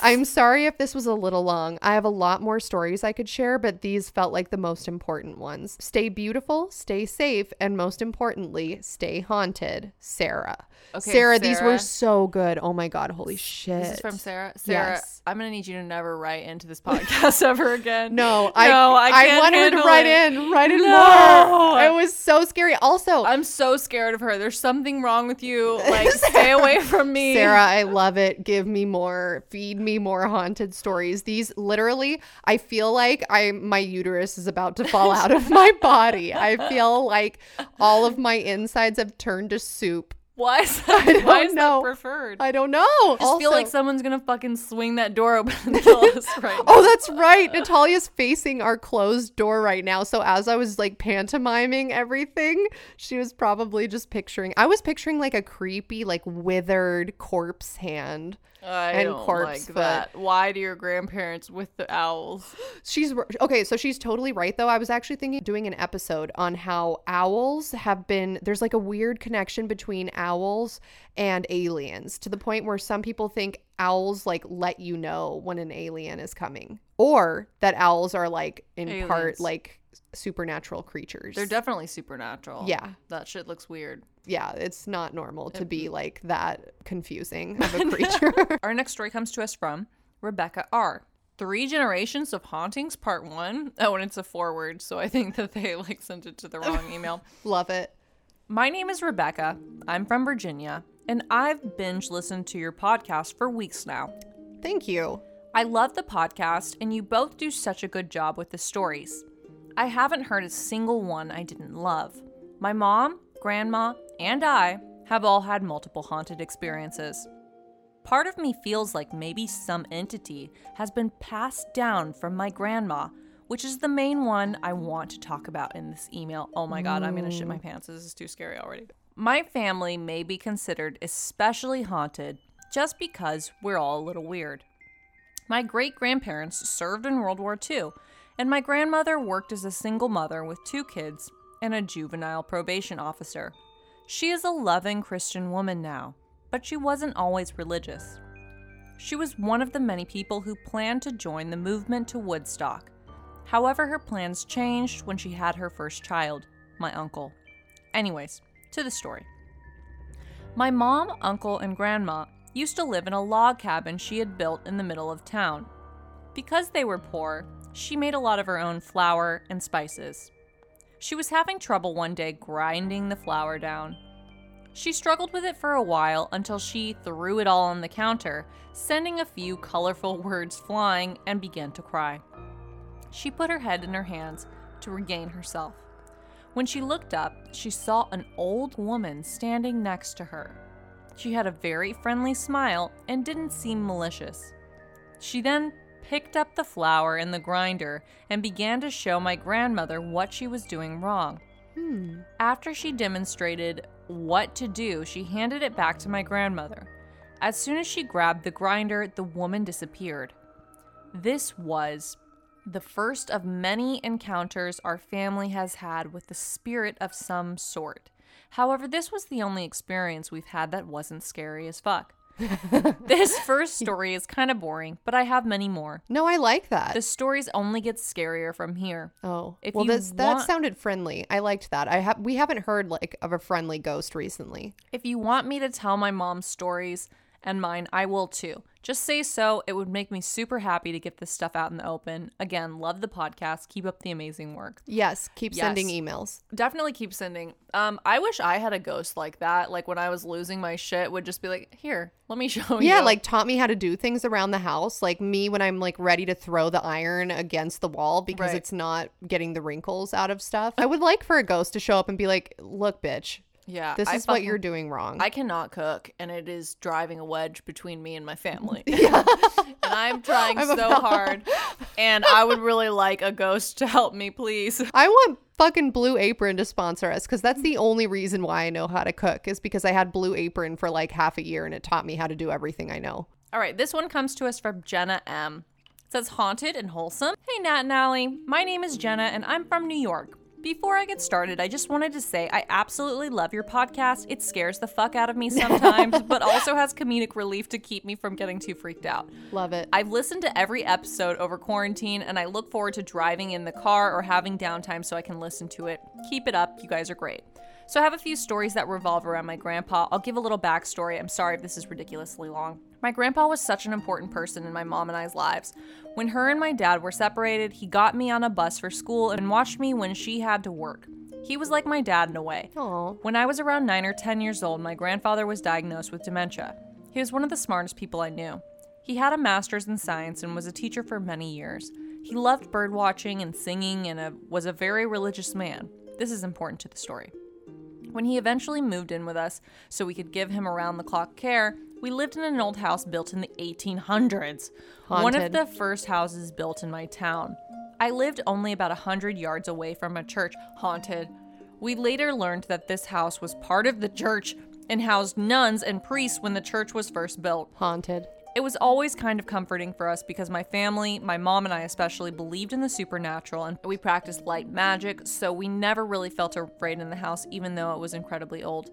When my grandpa started to get really sick, my mom installed a baby monitor in his room so that from her room she could see what he was doing and make sure he wasn't trying to wander off. More often than not, my mom would see orbs flying around my grandpa. They were always bright white, and one time I witnessed one hovering over him while he was sleeping, almost guarding him. My mom and I always found comfort in it, thinking of my grandmother, who died many years before, or of a church member who passed away watching over him. Oh. Another time I had gotten up in the middle of the night to get water. I began walking towards the stairs, and I saw a nun walking towards my What? grandpa's room. She looked at me and put her finger to her lips and whispered, shh, and No. continued into his room. Oh my God, I'm fucking having a panic attack. I thought nothing of it, thinking I was dreaming. I got a cup of water and went back to bed. I woke up the next morning thinking, what a weird dream, until I looked over at my nightstand and saw the cup of water I'd gotten No. the night before. My last story is my favorite one of all. My grandfather passed away in the middle of September when I was in 8th grade. I missed my second week of school for the services. A month later, my mom went to back to school night. When she got home, she told me her favorite part was when my chorus teacher was making all of the adults sing scales, like the ones we did for warm-ups in the class. My mom sang a scale in her room while I was in the bathroom, washing my face. Suddenly, I heard someone whistle a scale right next to me. What? I looked up and no one was there. My mom rushed out of her room and goes, "Was that you?" I replied no, and knew it wasn't my mom because she doesn't know how to whistle. My oldest brother and dad weren't home, and my youngest brother was playing video games and hadn't even heard our conversation. I ran upstairs to my other brother and asked if he had done it, but he was on the other side of the house on the next floor and hadn't heard anything. My mom and I smiled and cried because we knew that was my grandpa. Wow. He loved whistling and doing bird calls. His whistle would echo in a room because he was so loud. I still think about it every day and know that he was happy my mom and I loved singing as much as he did. So those are my stories about my grandpa. Sorry it's a novel, but thanks for reading if you do. I have more stories from my mom about light magic if you guys are interested. Keep up the good work. I adore you guys. You keep me sane during these crazy times. All my love, Jenna. Jenna, yes, we always want to hear more. Yes. And what amazing stories. I'm sorry, the nun though. Yeah, no, maybe that's too scary. I Maybe can't. just because of the Andalusian hauntings episode I did where that nun, remember that nun just like walks through their government building all the time and everyone's like, this is normal. I'm just thinking of that fucking scary ass movie with that nun and I can't like process it. I can't even imagine a positive nun at this point in my life because, for example, my dad went to Catholic school when he was a child. This was very common when he was growing up, and they used corporal punishment. So like I have never heard a positive story about a nun ever in my life. Couple that with like scary horror films where nuns are just like coming out of paintings and eating your soul. Yeah. But it sounds like this was a positive thing, right? Because all of these hauntings seem to be pretty positive, like a white orb floating above her grandpa's body may have been her grandma's soul. A nun taking care of her grandfather perhaps during his time of need while suffering from dementia. Maybe and then it was like one of those nuns in that movie with Whoopi Goldberg where they like sing. yes, maybe it was Whoopi Goldberg. Are you sure it wasn't Whoopi Goldberg? Thank you so much, Jenna. Please write in more stories. This next one comes from Charlotte P. Hello, I'm a new fan to your podcast, but I'm so thankful my Spotify algorithm recommended y'all to me. I've blown through most of LGH episodes within the last week. Whoops. I have several haunted stories for y'all, but I'll only send one for the moment. Before I get into it, I wanted to share my Raycon results. When I listened to that podcast episode, it was daytime, as I have a hard time listening while not getting spooked at night. While I was opening the windows, I decided to stop taking the test because I was getting creeped out by a staticky, dark figure that was following me. No, false. Turn it off. Close it. Don't read it. I stopped listening to that podcast episode and didn't return to it until my family was home later that day. It was so creepy. Also, the music selection didn't help, LOL. But also good job. It was just way scary. If you guys are a new listener and don't know what she's talking about, you can go to episode 5 to listen to the Raycon test, or you can go to Paranormal Games to Play in the Dark Part 1 featuring James DeAngelis. The first one isn't a ghosty, but it's definitely haunted. One day I got home from work and my house was empty. My family had gone to my aunt's house at the beach and they were going to stay the night. I had the house all to myself. It was about 5 p.m. when I got home and I decided to catch up on some Netflix. I was sitting on my couch, eyes on my TV, when suddenly my eyes flicked over to the front door and I had this weird thought creep into my mind. Quote, someone is going to knock on the door late tonight. Not if I kill myself first. This is scary. It was so sudden and completely unrelated to the episode I was watching. I freaked myself out. I thought to myself how ridiculous that sounds. I had been alone in the house tons of nights before, and nothing like that had ever happened. Other family members had stayed home alone too, and had never reported anything like that either. Still, it was such a sudden, unprovoked thought, it took a while for me to shake how creeped out I was. I closed the curtains in the front window, put the deadbolt on the door, and turned some of the lights on in the front room I was staying in. I soon forgot about my creepy premonition. A few hours later, I had decided I would finish watching the current episode I was on and then go to bed. As the credits were rolling and I was getting my stuff together for bed, I heard the, quote, shave and a haircut 2 bits knock at my door. I literally froze and turned to look at my clock. It was 10:43 p.m. I didn't know what to do. I'm a young woman home alone. Literally my worst nightmare. I truly had no idea who could have been at my front door. We live in a lower middle class neighborhood, but we know all of our neighbors. Most of my neighbors are little old ladies. We have each other's phone numbers and none of them have ever contacted us this late at night.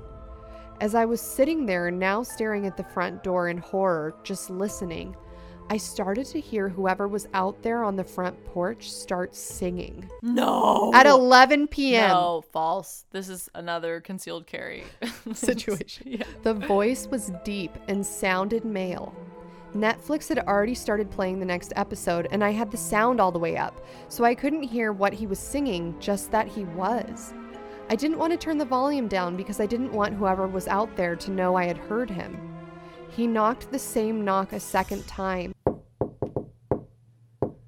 and I could still hear him singing. I texted my family and my uncle texted me, "Look out the window to see if you can see who it is," which I did not do. I did not want this person to see movement in the front window and know I was there. I kept feeling like I was going to hear the man say, "I know you're in there." Oh my God, I'm dying. He stayed singing on my porch for a couple more minutes, but then left. My family came home soon after. My uncle checked around the house, but didn't see anyone. We asked around to our neighbors to see if anyone had knocked that night, and none of them had. One neighbor had recalled a couple days before that she was outside gardening and had felt like she was being watched.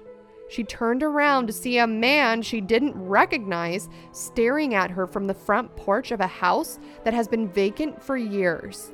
Okay, if any men I don't know are staring at me, they better fucking hope I recognize them. Yeah. Otherwise, once more, Something is going concealed to carry. happen. Yes. Maybe that was the same man singing on my porch. I still get freaked out when I think about it. Once quarantine is over, I think I'm going to take a self-defense class. Strangers honestly scare me more than ghosts. Haha. Same. No, yeah. Best wishes, Charlotte. Charlotte, that was an excellent story. Charlotte, what was he singing? What was he singing? Why was he alive? Why was he on your front porch? This reminds me, my senior year of college, I was up at like 3 in the morning, 4 in the morning or something, and I was studying for a final exam and I was in our kitchen. And if you looked to the right of the kitchen, you would see the living room with like the front door. You remember my house, Yeah. right? Yeah.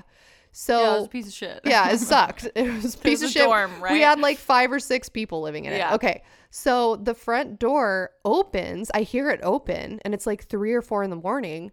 And I'm like, that's weird. I'm pretty sure all of my like roommates are already in bed because I am the only like psychopath. I see this guy walk by the door frame No. as I'm in the kitchen and I don't recognize him. No. He doesn't look at me. He just like walks straight into where 2 of my roommates shared a room. No.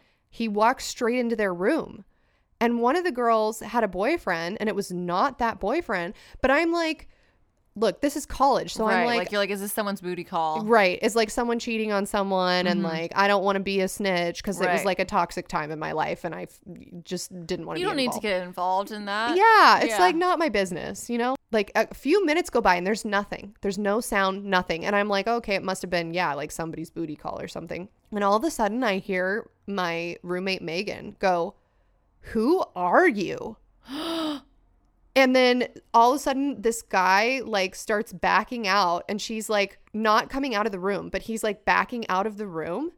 And you stopped him? No, yeah. So he just like starts backing out and leaves the house and just leaves. And then Megan comes out and she was like, "Did you see that?" And I was like, "Yeah, I just figured it was like someone you guys had invited over." And she's like, "No, I have no idea who that was." And we didn't call the cops. We like had no idea who it was. Natalia's just looking at me. I don't even think I told you about it at the I'm trying time. to process it. Yeah. There was a stranger. Just a stranger, like a strange man. Was he like college aged?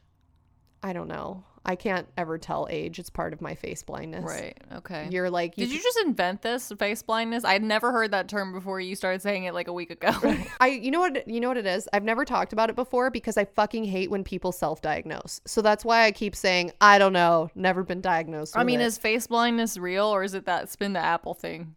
I can do the spin the apple thing. But if you put 2 white guys that are 6 feet tall that play lacrosse next to each other, I will not be able to tell them apart. I think that's how they, succeed. Yeah. I was in a webinar the other day and I texted Natalia because this girl was being really fucking annoying in it. But as I was looking at this girl talking in the webinar, I was like, is this woman 25 or 75? Like, Right. I literally can't tell. Yeah. It was one of those people that had like a morphing face. Business people.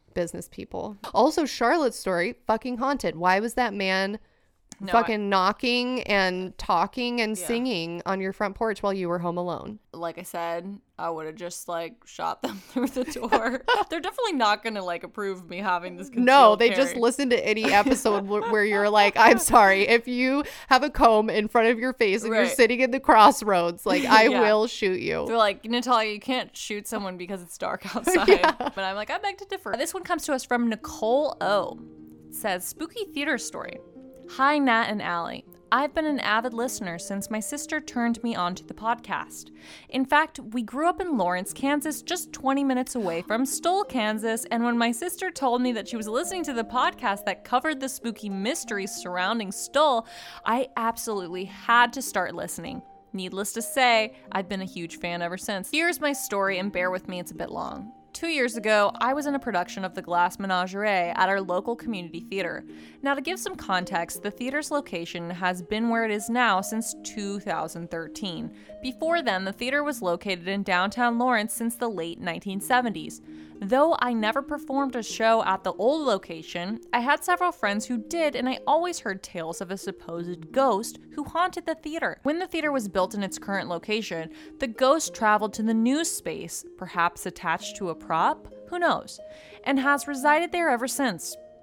No one, including actors, stagehands, directors, and administrators, knows who the spirit could possibly be or even what gender the ghost is, but numerous people have had experiences with the ghostly inhabitant. As a matter of fact, on opening night of every show, and I am not sure how long this has been happening, there's a ghost toast, where actors and crew members take a bottle of champagne to the props room and make a toast to the ghost. That's cute. For good luck on the run of the show. Love it. It's a fun tradition and one that has been part of for many, many, many shows. One night during the Glass Menagerie, I saw the theater ghost. Before the start of the show, I had started my routine of getting my hair ready and into pre-costume. Basically, I put on my slip and wrapped a shawl around my shoulders before getting into full costume. Since I had plenty of time before places, I put in my headphones and ventured to the lower level of the theater where the costume shop, props room, and classrooms were located. The space was quiet and it allowed me to get into character. I had stepped into the bathroom to go over some lines, and when I opened the door, out of the corner of my eye, I saw a figure in white standing by the water fountains. Because I had only got a glimpse of the person, I assumed it was my fellow actor who had been wearing a white t-shirt. I took my headphones out and turned to say something to him. Honestly, I found it a bit weird that he had followed me downstairs. And there was no one there. It was as if the person had vanished into thin air. I remember getting so scared that I booked it back upstairs before whatever it was could come back. Once inside the woman's dressing room, I told my castmate and hairdresser what I had seen. Both didn't say much, but thought it was definitely creepy. Here's where the story gets even stranger. About 10 minutes into the show, one by one, all of our mics went out. Not just fizzled out and then came back, but went completely dead. It started with me, then the woman playing my mother, then the guy playing my brother, and finally the guy playing the gentleman caller, the castmate in the white shirt. This was so strange because every single actor who wears a mic has to do a thorough mic check before each show to ensure that the mic is working. None of us had any issues with our mics, so for every mic to simply die was not only frustrating, but incredibly perplexing. After the show, I'm in the dressing room changing out of my costume and talking with the women playing my mother about the strange occurrence we had all just endured. She says to me, well, I didn't want to say anything beforehand, but you're not supposed to talk about seeing the ghost before a show. That's when it gets mad and decides to mess with the actors. I was shook. Allie and Nat, shook, I tell you. First of all, why didn't you tell me to shut up when I was blabbing about the ghost earlier? Shit, something just fucking creaked in the room. I we're hate in. my life. Second, what was the point of Ghost Toast if we couldn't talk about the ghost? Needless to say, the experience left me baffled, and ever since, I've been extremely careful not to mention the ghost before a show. To this day, I still am not sure where the origin of the ghost came from, but I am determined to learn. I hope you both enjoyed the story. Love to you both, Nicole. Nicole. If I saw a sheeted white Yeah. ghost walking towards me, Right. possibly down some stairs, if I Yeah. recall correctly, No. yeah, just no. Another I'd great pass reason away. for my concealed carry. See, Natalia would shoot the person. I would simply pass away. Shoot to kill. Simply for financial reasons. I will be dying now. Yeah, there's so many like ghost stories with theater stuff. I have no idea what it is. I think it's just because like theater people are so dramatic. Yeah, so that- if there of was a theater course. person that died, of Yeah. course they would be a ghost. And they're like, if you talk about me before the show, I'm gonna fuck shit up. Right, but secretly they're like loving it. They're Right. like, oh my God, everyone's toasting me and talking about Right. me. They're like, Wow. let's give them something to Talk about, let's talk about ghosts. I think we gotta stop there. Yeah, that was a good one. That was fucking creepy. And if we didn't get to your listener story today and you're like, are they ever going to get to my story? We definitely are. If you missed the memo, instead of doing these every 10 episodes, we're doing them every 5 now. Right. So if you have a haunted story, send them in because we're gonna need them. We're going to need them. I am not sure if this is fact or not, but I'm going to say it as if it's a fact. We're running out of stories. So send us your emails. Let's get hauntedpod@gmail.com. You want to do our sign off? What a delicious episode for everyone involved. Thank you all very Oh, much. I hate that you just said that word, delicious. Yeah, let me think of a sign off. BRB, gotta go outrun the ghost car. Bye. Bye.